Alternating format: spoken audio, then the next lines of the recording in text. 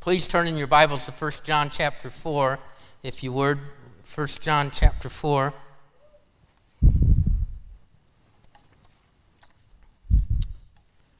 Our text this evening is 1 John chapter 4, verses 9 through 10, two short verses. I'm going to read them and then we'll pray. The Apostle John writes in 1 John chapter 4, verses 9 and 10, "In this the love of God was made manifest among us, that God sent his only Son into the world, that we might live through him. In this is love, not that we have loved God, but that he loved us and sent his Son to be the propitiation for our sins." Let us pray.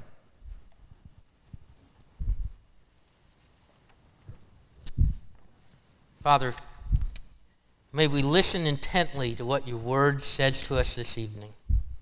May we grow in the knowledge of our Lord and Savior Jesus Christ.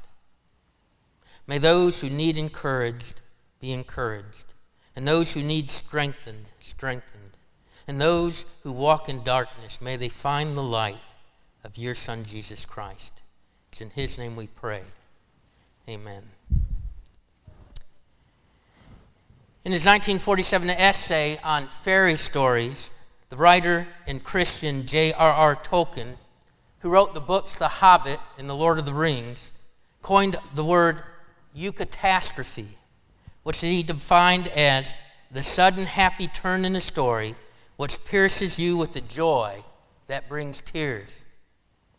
Tolkien continues, he writes this, "I was there led to the view that it produces its peculiar effect because it is a sudden glimpse of truth, that is, the gospel truth, your whole nature chained in material cause and effect, the chain of death, feels as a sudden relief, as if a major limb out of joint had suddenly snapped back." The Christmas story, the story that we're celebrating this evening, is a eucatastrophe. It is a sudden happy turn which pierces those who believe in Jesus Christ with the joy that brings tears. Why is this so? Why is the Christmas story a eucatastrophe, a sudden happy turn that brings us joy? Well, for before the advent of Christmas, before the birth of Christ, or the coming of Christ, the Son of God in the flesh, the story was more one of a catastrophe, a failure, a misfortune, one that seemed destined for a disastrous end for all of humanity. A just and holy Creator had created the universe and everything in it, including Adam and Eve. He had put them in paradise to carry out his commands concerning his creation and to be in a intimate relation with him.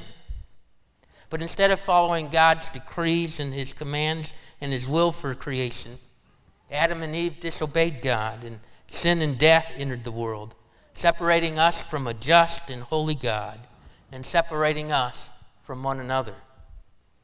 Because God is just and holy, he must judge man's rebellion and his disobedience against him. And therefore, man is under the curse of sin and death. And because of this curse, we suffer sickness and disease, what Tolkien called the chain of death. And because we are under the curse, we are dead to sin, and apart from Christ, we are a slave to sin. We cannot save ourselves. And this is where the sudden happy turn in the story comes, and our catastrophic situation becomes a eucatastrophe to those who believe in Jesus Christ. In the Old Testament, we're told of the coming of the suffering servant, a Savior who will save God's people from their sins. Isaiah 7:14, "Therefore the Lord himself will give you a sign.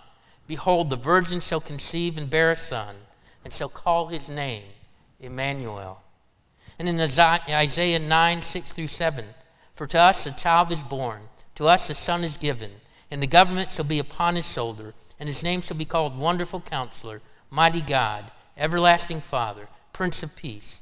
Of the increase of his government and of peace there will be no end, on the throne of David over his kingdom, to establish it and uphold it with justice and righteousness from this time forth and forevermore. The zeal of the Lord of hosts will do this." And in Isaiah chapter 53, a passage we looked at yesterday morning, in verses 5 through 6, we're told concerning the suffering servant Jesus Christ, he was pierced for our transgressions. He was crushed for our iniquities. Upon him was the chastisement that brought us peace, and with his wounds we are healed. All we like sheep have gone astray. We have turned every one to his own way, and the Lord has laid on him the iniquity of us all. And the Christmas story in the Gospels then tells us that this suffering servant that was predicted in the Old Testament to come, the Messiah had come, was born of a virgin, who was named Jesus. They gave him the name Jesus because it means God saves, and it said that he will be known as Emmanuel, which means God with us. And so a Messiah, a Savior that was fully God, who is fully God and fully man, came into the world that fateful Christmas day over 2,000 years ago. The birth of Jesus Christ was a eucatastrophe, a sudden happy turn in the story. God, in the person of Jesus Christ, entered the world to save those who believe in him from the catastrophic effects of sin and death. This is a story that produces joy, that pierces the heart, and hope and peace that brings tears. That's why tonight we sang, O Holy Night. For long lay the world in sin and error pining, till he appeared and the soul felt its worth. A thrill of hope, the weary world rejoices, for yonder breaks a new and glorious morn. There is the eucatastrophe, the sudden happy turn in the story. Christ appeared. Christ broke into human history at just the right time. Christ came, and the kingdom of God was at hand. And we sang, O little town of Bethlehem, for yet in the dark street shineth the everlasting light. The hopes and fears of all the years are met in Jesus Christ tonight. There again is the eucatastrophe, that sudden happy turn in the story. All our hopes and all our fears, all our anxieties, everything all the curse of sin and death that we're under, they meet in Jesus Christ, who took our sin upon himself, who overcame sin and death so that we no longer had to fear death, and we're no longer slaves to sin. This is why we echoed along with the mountains that joyous strain, glory to God. Or our hearts sang out, this is Christ the King, who shepherds guard and angels sing. Haste, haste to bring him praise, the babe, the Son of Mary. And that is why we called all the faithful to come and adore Christ the Lord. Because there is the eucatastrophe, a sudden happy turn in the story. God had glorified himself in his Son, Jesus Christ, who is the King who has come to save his people from their sin. And so let us come and adore our newborn King. Let us come and adore the Savior who died for our sins and rose again from the dead and is seated at the right hand of the Father in heaven. You see, God has broken into this world, and he has overcome sin and death in Jesus Christ. God has turned darkness into light. No more distress, no more gloom. God has turned sorrow into joy, no more anguish, no more despair. God has turned oppression into freedom. And so when Christ returns, there will be no more bondage and no more war. And God has turned rebellion into righteousness. And so there's no more sin and no more death for those who know Christ Jesus. And God, in his grace, has turned our hearts to Jesus Christ so that there is no more arrogance, there is no more pride, there is no more self-serving, that we have turned to Jesus Christ. And he has turned our darkness into light. Eucatastrophe, what a sudden happy turn in the story that produces love and peace and hope and joy because of our Savior, Jesus Christ. Our text, 1 John 4:9, lays out the reasons why for this sudden turn in the story, this sudden turn which pierces our hearts with joy and brings tears to our eyes. If you look at this text, the first thing you'll see there, first in this Christmas story, we see the hope that we have manifested in the love of God towards those who believe in Jesus Christ. He says this, in this, the love of God was manifest among us, that God sent his only Son into the world. Therein lies the hope. Our salvation is not found in ourselves, but in our God and Savior, his Son, Jesus Christ.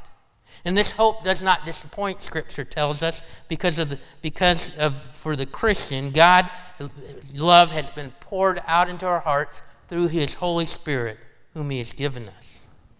And that's why there's this sudden turn, because the sudden turn in the Christmas story is this, that God demonstrated this love to us while we were yet sinners. Christ died for us. You see, we didn't have to get right before God saved us, because we couldn't. But God saved us even yet while we're sinners. What a hope, what a sudden turn in the story that brings joy. Second, in our text, we see in the Christmas story, we see that we have peace as a result of the reason why God sent his Son, Jesus Christ, in the world. And that was this, at the end of verse 9, he says this, so that we might live through him. So that we might live through him. Colossians chapter 1, verses 21 through 22 says it this way, and you who were once alienated and hostile in mind, doing evil deeds, he is now reconciled in his body of flesh by his death, in order to present you holy and blameless and above reproach before him. We can live free from the curse of death and sin and live for God because Christ has made peace between us and God, and he has reconciled us to God through his body, his death on the cross, thereby killing the hostility that existed between God and us, but not only between God and us, but between man and man. And so we see in this Christmas story this peace, this sudden turning of the story where we have been reconciled to God. Third, we find here in the Christmas story, we see joy because of how a just and holy God was able to reconcile those who believe in him to himself through Jesus Christ. Look at verse 10. He says, in this is love, not that we have loved God, but that he loved us and sent his Son to be the propitiation for our sins. You see, despite our rebellion and our disobedience against a just and holy God, he loved us so much that he sent his Son, Jesus Christ, it says here, to be a propitiation for our sins. Now, this means that Jesus Christ was sent into the world over 2,000 years ago to be a guilt offering that appeased a just and holy God's just judgment and wrath against us sinners. In other words, God reconciled us to God by dying on the cross for our sins, by taking our place, by being the sacrificial lamb in our place. And he took upon himself God's wrath and his justice. That's what it means to be a propitiation for our sin. Oh, what a joy that our Savior died for us in our place. That's why it's a sudden turn of the story. That's why it brings happiness that pierces the heart with joy, because Christ stood in our place. Instead of getting the just judgment and wrath of God, that instead we got grace, we got peace, we got hope, we got mercy, we got love, unfailing love that will never end. This means Jesus Christ, Christ's death in our place shows then that God loves us, and therefore it demands a response. That God's love always demands a response. You see, the story has turned. You do not now face the darkness, the gloom. A new day has dawned. Each of us must accept the gift of love and repent and believe in the Lord and Savior, Jesus Christ.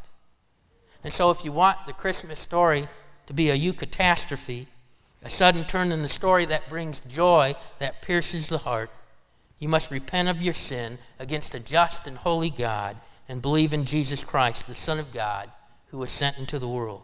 You must believe that a new day has dawned, that a light has come to those who are under the curse of sin and death. That's why it says in Isaiah and Matthew 4, the people dwelling in darkness have seen a great light, and for those dwelling in the region and shadow of death, on them a light has dawned. See, Jesus Christ is the light that has dawned. Jesus Christ is the sudden happy turn in your story, in mine, that pierces our heart with joy. Amen? Let us pray. Father, we are so thankful for your Son, Jesus Christ. Despite the darkness and the gloom of this world, despite the suffering and sorrows that death and sin bring, that, Father, that you have turned the story. That, Father, you have entered the world through your Son, Jesus Christ. That, Father, a new day has dawned in the person of Jesus Christ, who demonstrated your love for us by willingly going to the cross, by willing to die for our sins and take our place, by willing to put on flesh, to live in human form. But he lived a sinless, perfect life, and therefore was able to be our sacrifice. He was able to take our burdens, our transgressions, our sins upon himself. And so, Father, we praise you this evening. We praise you for the light that has dawned. We praise you for Jesus Christ. In his name we pray. Amen.